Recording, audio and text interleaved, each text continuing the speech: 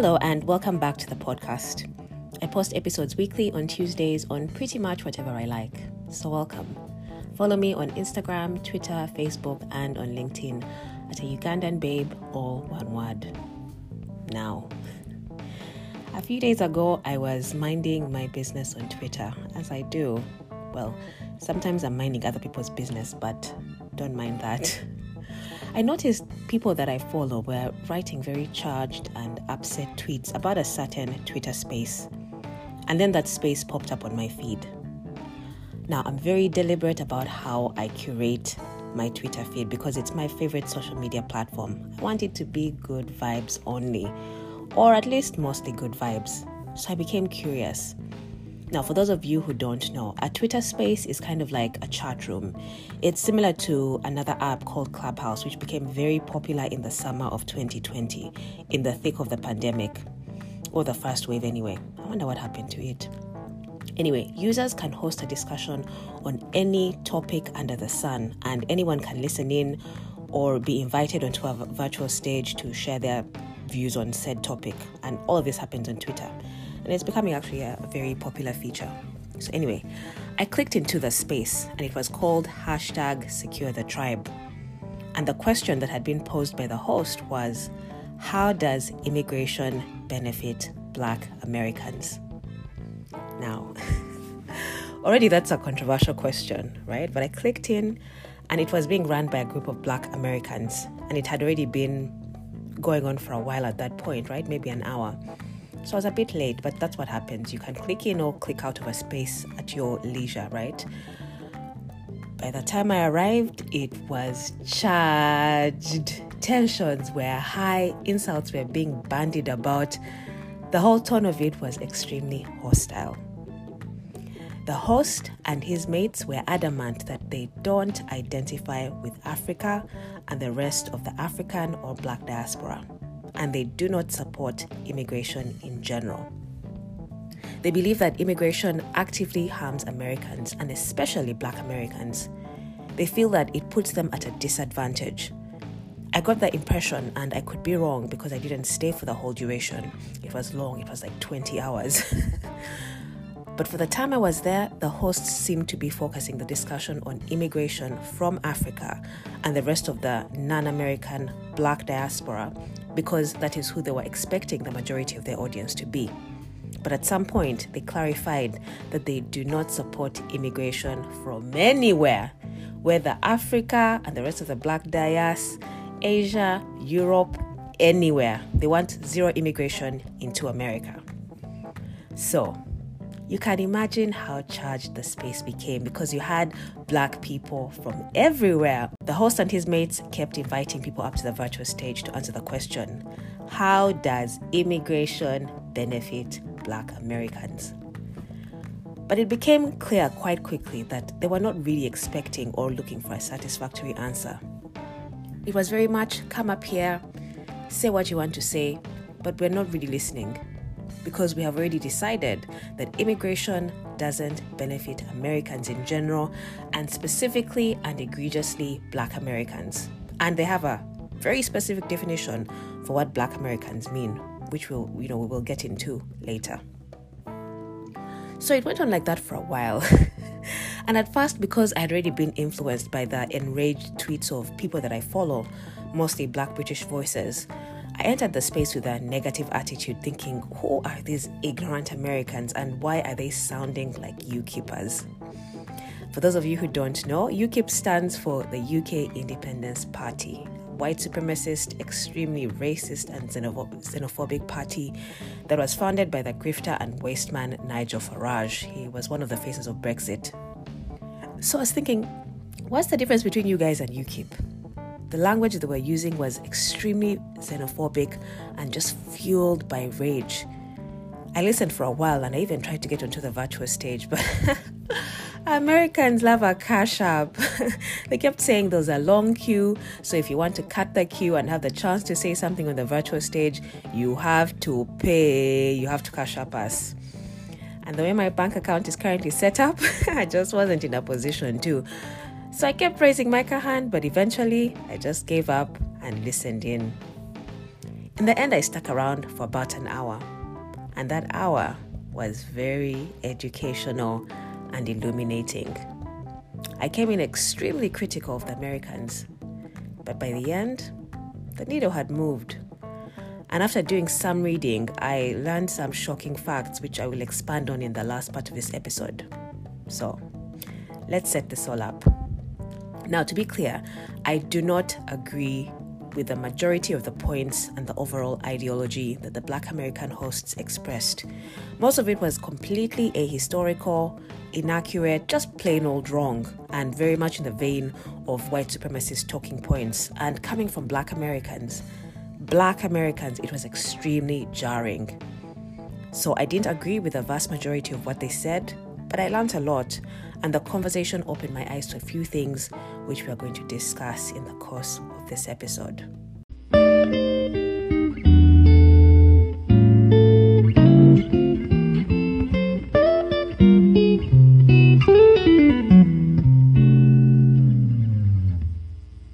Let's start with the three main points that I think the hosts got wrong from the hour or so I spent in the space. First off is this idea they have that the term Black Americans, who they refer to as foundational Black Americans, and I will do the same going forward just for simplicity, that term Black Americans or Black in America should be reserved for those descended from enslaved Africans. So I will refer to them as foundational Black Americans or native Black Americans or native Black Europeans if I extend the discussion outside of America to Europe. So they believe that everyone else, all other Black people, those immigrating from Africa and the non-American diaspora like Europe, the Caribbean, or elsewhere, are not Black and should not call themselves Black. They are Africans or something else, but they are not Black. They are certainly not Black Americans. The hosts were adamant that Black is a category that the slavers created specifically for the enslaved Black Americans and their descendants. So if you are of African descent but immigrating from Africa, Europe, the Caribbean, or anywhere else after the slave era, you're not Black or Black American, and you have no right to call yourself that. Which was extremely wild to hear. Listeners from the Caribbean were confused. Us African descendants in Europe and elsewhere were baffled.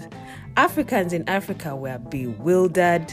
There was just confusion and chaos in the space every time that point was raised. Thinking, what the hell are these Americans smoking? 'Cause that's some good shit.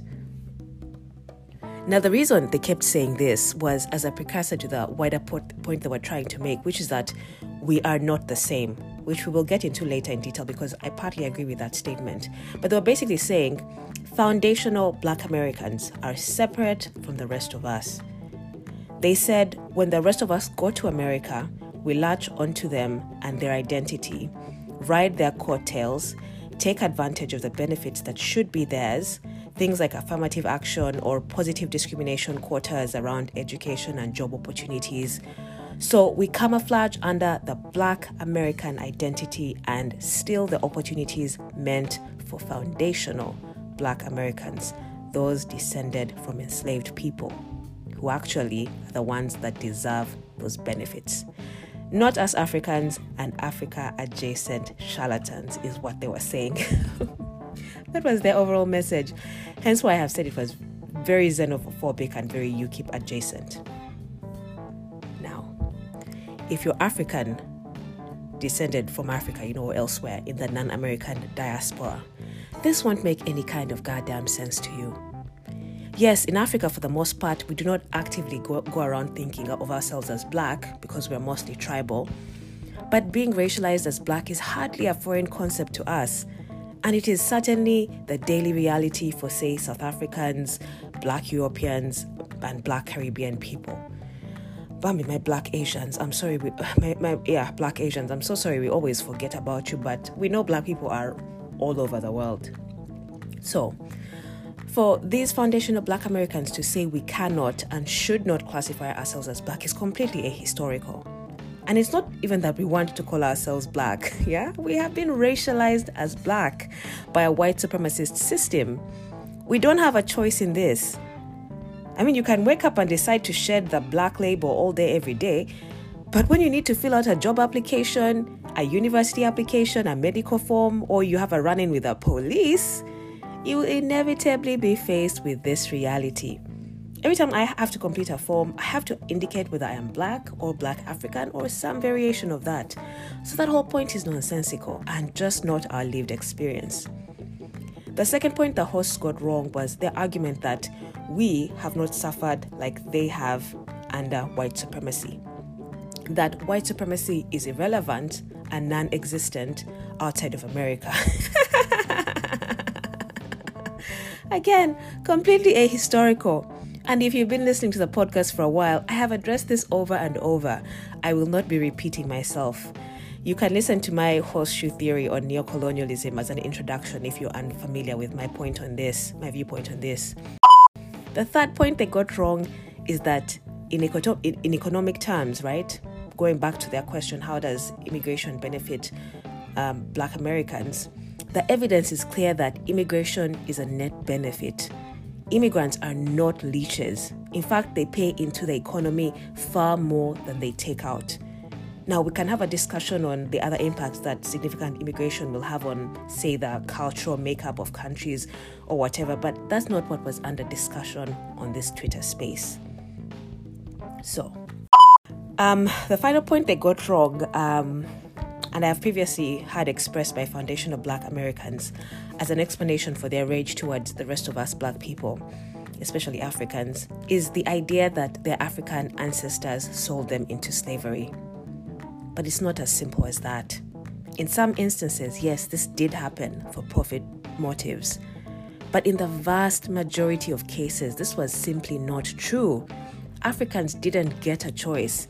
And I touched on this in my episode on Kabalega.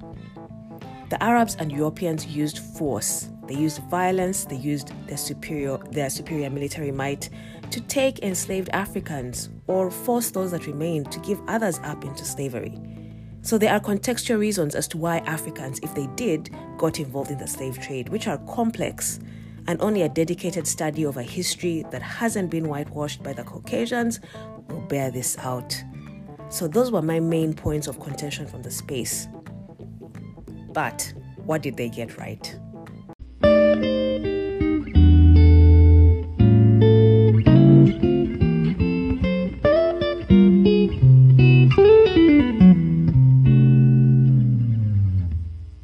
First off, one of the reasons the hosts were so enraged and why they want separation between Foundation of Black Americans and the rest of us is that the host stated that during the civil rights era in the 60s and 70s, when Black Americans and the Pan-African movement worked together to agitate for equality, back then, they truly believed that we were for them. So us non-American Black people. And they were happy to work with us for a perceived common good.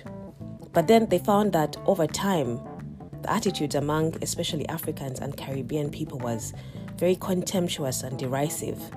They found that Africans looked down on the Foundation of Black Americans, despised their culture, the way they spoke, even name-calling them.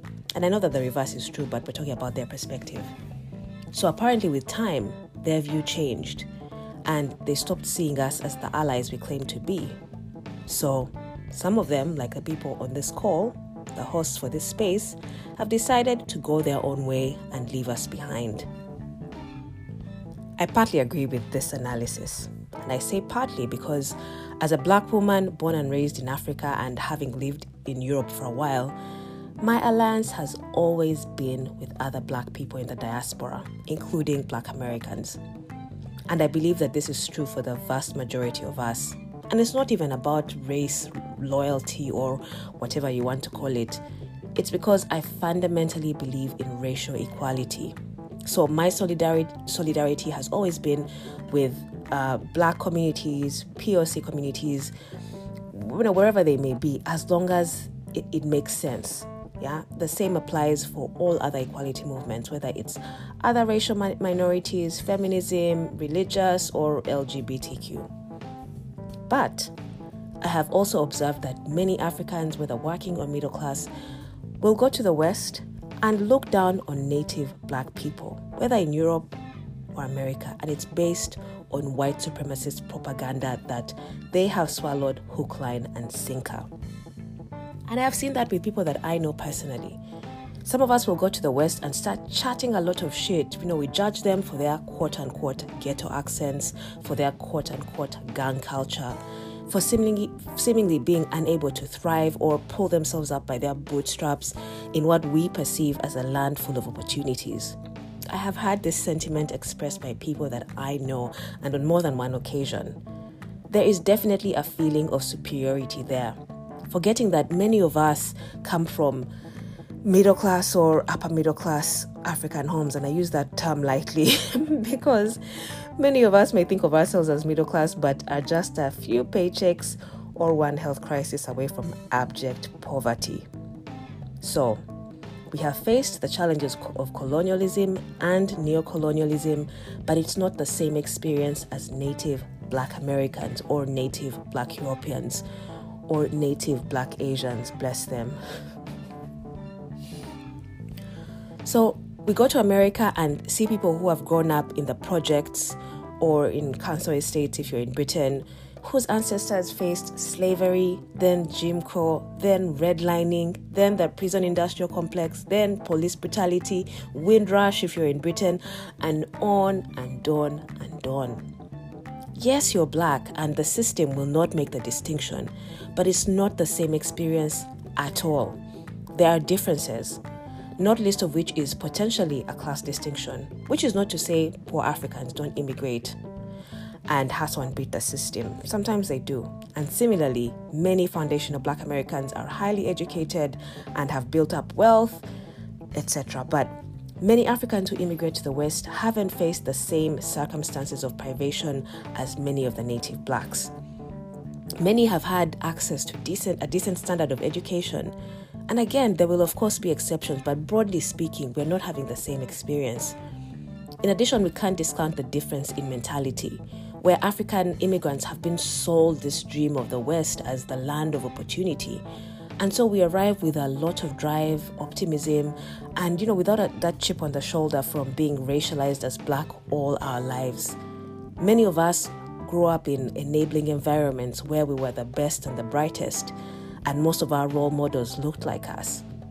And not so with many native Black Americans or Black Europeans or Black Asians who have the immediate painful history of discrimination in front of them all the time, who may have been beat down by the system and denied opportunities at every single turn based on their race. Africa was colonized, and it is currently undergoing neocolonialism, which is probably more insidious. It's a related but different demon. It's not exactly the same as the experience of native Black Americans, Black Europeans, Black Asians, and it's different in some important ways. One of the questions the hosts were using to weed out haters and identify who they might listen to and consider an ally was asking whether speakers supported the idea of foundational Black Americans being paid reparations by the US federal government. For those of you who don't know, in this context, the idea is that the US federal government should make amends by providing payment or some other assistance to the descendants of enslaved Black Americans in recognition of all the wealth that their ancestors built that was stolen and all the centuries of discrimination and privation that has left them at a clear economic disadvantage. Now, for me personally, this has always been a no-brainer. Of course they should get reparations. It's easy to identify the chain of wealth that they built. And any flattering about, how will you identify the descendants is just a distraction. If the political will is there, it can be done. And it doesn't even have to be direct payouts. It can be significant investment in schools, hospitals, transportation, and other facilities and infrastructure in the areas that have been deprived for centuries.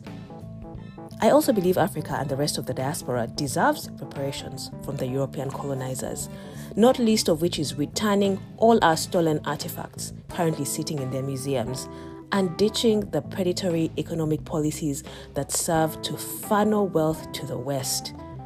But that's a separate, though related conversation. And there is no need to conflate the two, though they can certainly travel in tandem as they are equally valid.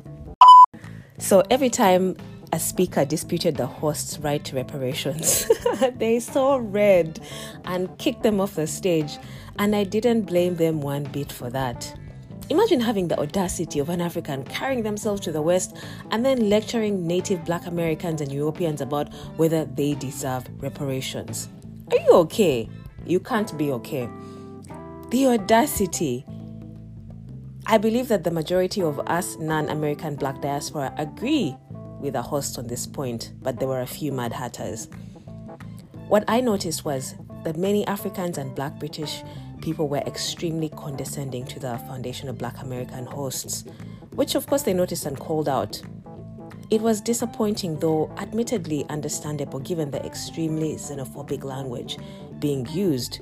But to me, it was very reminiscent of the white supremacist attitudes we have observed, where Black Americans, so foundational Black Americans, are ridiculed for their culture, including their music, the way they speak, the quote-unquote Black accent.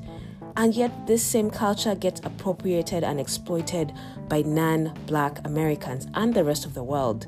And it becomes the popular culture, whether it's pop music, the language of social media discourse, what, people wrongly call Twitter speak. It's not Twitter speak, it's African American vernacular English. Yeah, their fashion aesthetic and on and on and on. So it is acceptable coming from anyone except the originators, foundational Black Americans themselves. So I understand their rage. Another point they kept making, which didn't quite land, was the fact that there was no recognition, no thanks from the Black diaspora for the blood, sweat, and tears that they poured into the civil rights movement, which quite literally opened the doors for everyone else to immigrate to America. They fought for that, or their ancestors fought for that. And yet every time the host raised it, it was greeted with, skepticism. It was a lukewarm reception. Until I think it was one white Latino woman who finally got up onto the stage to thank them, but got ridiculed on the timeline for quote-unquote sucking up to them. But I think it was a more than valid point, because before 1965, the national origins formula had been established in the 1920s to preserve American homogeneity by promoting immigration from only Northwestern Europe. But during the 1960s, at the height of the civil rights movement, this approach increasingly came under attack for being, racially discriminatory, obviously. So this led to the Immigration and Nationality Act of 1965 as a federal law being signed by President Lyndon B. Johnson, abolishing the de facto discrimination against Southern and Eastern Europeans, Asians, as well as other non-Western European ethnic groups. So foundational Black Americans quite literally fought, bled, and died for that to become a reality. They had support, yes, but it was mainly their work that brought that to bear. They deserve their flowers. Let's give them to them. Another point that one of the hosts made was that he insisted he was Native American. The timeline went up in flames over this, and they dragged him 12 ways to Sunday, with people reposting one of his pictures and claiming he looked like he was from their specific village in Africa. It was understood that he was trying to deny his connection to the continent and was therefore delusional if he believed that his ancestors were not from Africa. But after I had listened for a while, I don't think that's exactly what he was saying. And in fact, those things could both be true. His ancestors could have been from Africa, and he could simultaneously be Native American. Which sounds confusing, but let me explain. And this brings me to the last and the most interesting part of this journey for me personally.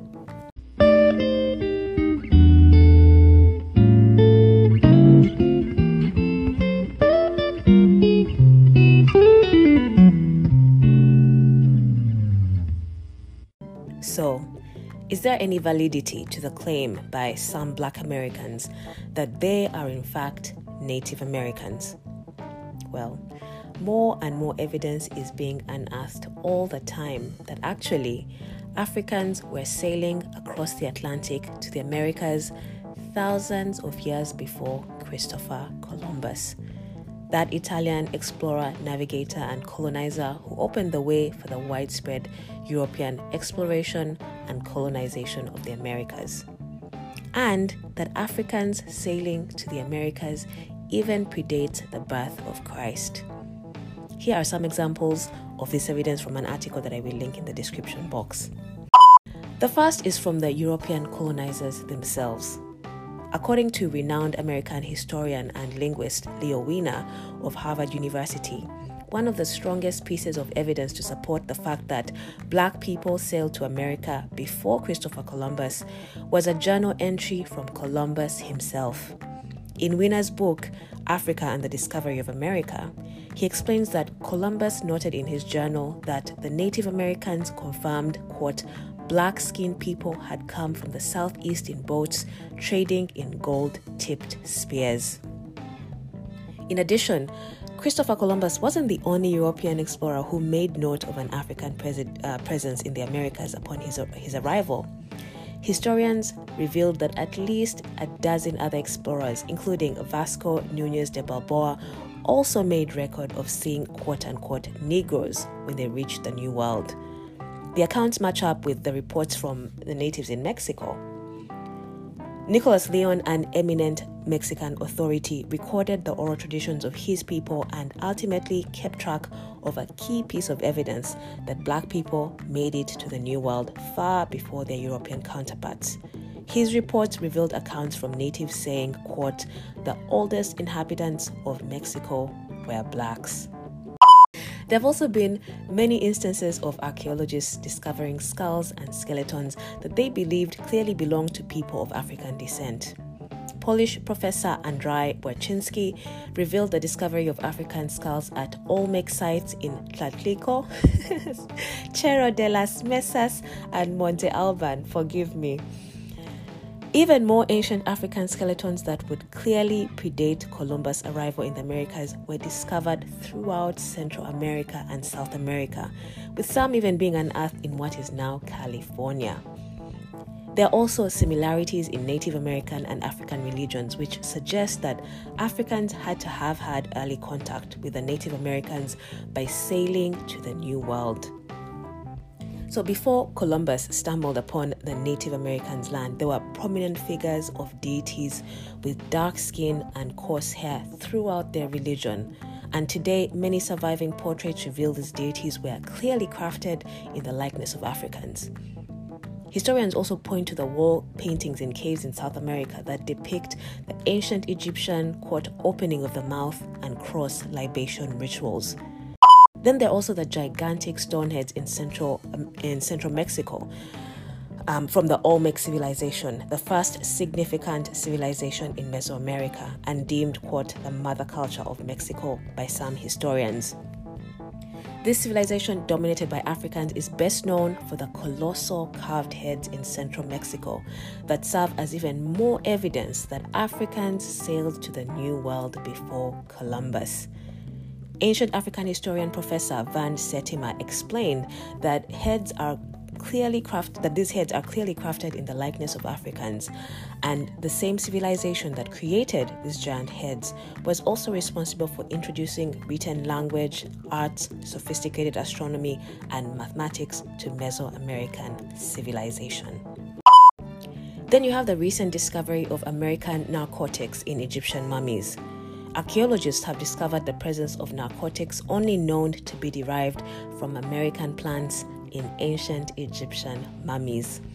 These substances included South American cocaine and nicotine, and researchers have suggested that such compounds made their way to Africa through transatlantic trade that would predate Columbus' arrival by thousands of years. According to Dr. David Imhotep, the author behind the book, The First Americans Were Africans, documented evidence, Egyptian artifacts found across North America, from the Algonquin writings on the East Coast to the artifacts and Egyptian place names in the Grand Canyon, are all signs of an early arrival in the Americas by Africans.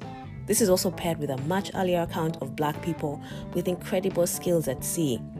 Back in 445 BC, the Greek historian Herodotus wrote of King Ramesses III leading a team of Africans at sea with astounding seafaring and navigational skills. Together, both accounts would point to Africans sailing over to the New World before Columbus. The ancient pyramids are another clue. Constructing pyramids was a highly specialized and complicated task that took the ancient Egyptians a lot of time to master.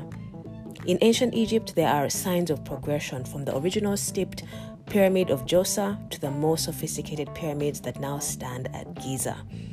According to historians, it would be impossible for any group of people to have built those same complex pyramids without going through the same progression. Professor Everett Borders noted the presence of completed pyramids in La Venta in Mexico, but the unusual absence of any earlier forms of the pyramids. According to Borders, it's a sign that Africans, having already mastered the construction of pyramids in Egypt, sailed over to the New World and constructed these dual-purpose tombs and temples in the Americas. And for those about to shout that ancient Egyptians were not black, please note that mainstream scholars reject the notion that Egypt was a black or white civilization. They maintain that despite the phenotypic diversity of ancient and present-day Egyptians, applying modern notions of black or white races to them is inaccurate. Scholars reject the notion implicit in the notion of a black or white Egyptian hypothesis that ancient Egypt was racially homogeneous. Instead, skin color varied between the peoples of Lower Egypt, Upper Egypt, and Nubia, who in various eras rose to power in ancient Egypt. Moreover, most scholars believe that Egyptians in antiquity looked pretty much as they look today, with a gradation of darker shades towards the Sudan. So the consensus among the experts is that within Egyptian history, despite multiple foreign invasions, the demographics were not shifted by large migration. So shut up. There were black people in ancient Egypt as there are today. So finally, we have the fact that Africans were master ship builders. Some people insist that Africans couldn't have made it to the New World first simply because they don't have the skill and resources to sail across the Atlantic. As it turns out, that's completely false. Historians have discovered evidence that suggests Africans were masters at building ships and that it was actually a part of their tradition. Shipbuilding and sailing are over 2,000 years old in the Sahara, and cave wall paintings of ancient ships were displayed in the National Geographic magazine years ago. With those shipbuilding skills and the navigation skills that were noted by other historians of the time, the myth that Africans wouldn't have been able to sail to the New World becomes officially debunked.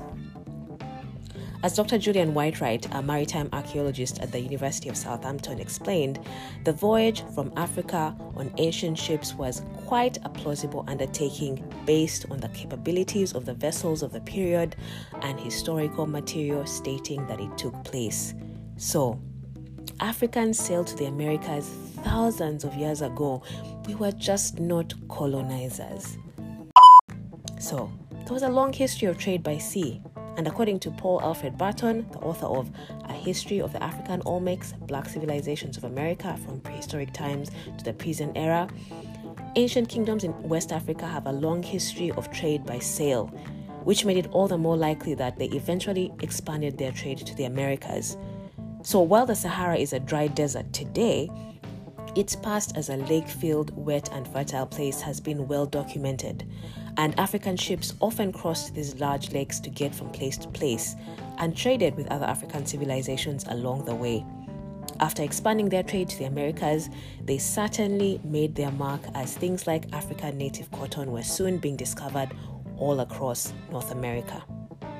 So, all of that whole long spiel to say, obviously I can't speak to the heritage of the host who claimed he was Native American, but there is a growing body of evidence to suggest that some Black Africans, if their ancestors survived the European genocide, could very well have as much right to call themselves Native American as anyone else. But like everything else, this history has been whitewashed and buried. So perhaps the Twitter naysayers were the ignorant ones on this particular point. So, by the end of my time in that Twitter space, my anger and irritation at the hosts had significantly shifted. I could see beyond the rage to the deep hurt and resentment that is not completely unfounded. I could see the privilege that many Africans have over foundational Black Americans based on, for example, class where applicable. So their rage and anger is steeped in ignorance, but I believe a huge part of it is being ignorant of your ignorance, which can often be tied to a white supremacist system that has been effectively used to rob them of opportunities for education and exposure. I hope that doesn't sound patronizing. It's genuinely not meant to be. And of course, I know that many foundational Black Americans are highly educated and knowledgeable of their history and that of the African diaspora. Fortunately for many of us, the space was saved by a voice of reason, the baby girl Kelechi Okafor, who has been blessed by God and the ancestors with a gift for passing and articulating complex analysis on racial dynamics and the ways in which white supremacist patriarchy impact different communities. That woman is an actual gem. She got onto the stage, and although she had feelings, right, about what had been said and disagreed, I'm sure, vehemently on many points, because of the gifting and calling that she honors, that's not the energy she came with. She tore singlets for sure and told people about themselves, but most importantly, she communicated and educated. The hosts had no choice but to hear her out and had no rebuttal. So she actually had an impact. And that's an energy that I personally believe in. That is an energy that can actually build bridges between Africans and Black people in the rest of the diaspora. As always, thanks for listening. Give us a like and subscribe to the channel if you enjoyed this episode, and follow me on Instagram, Twitter, Facebook, and on LinkedIn at A Ugandan Babe to continue the conversation. I hope you'll be back for the next one. Goodbye for now.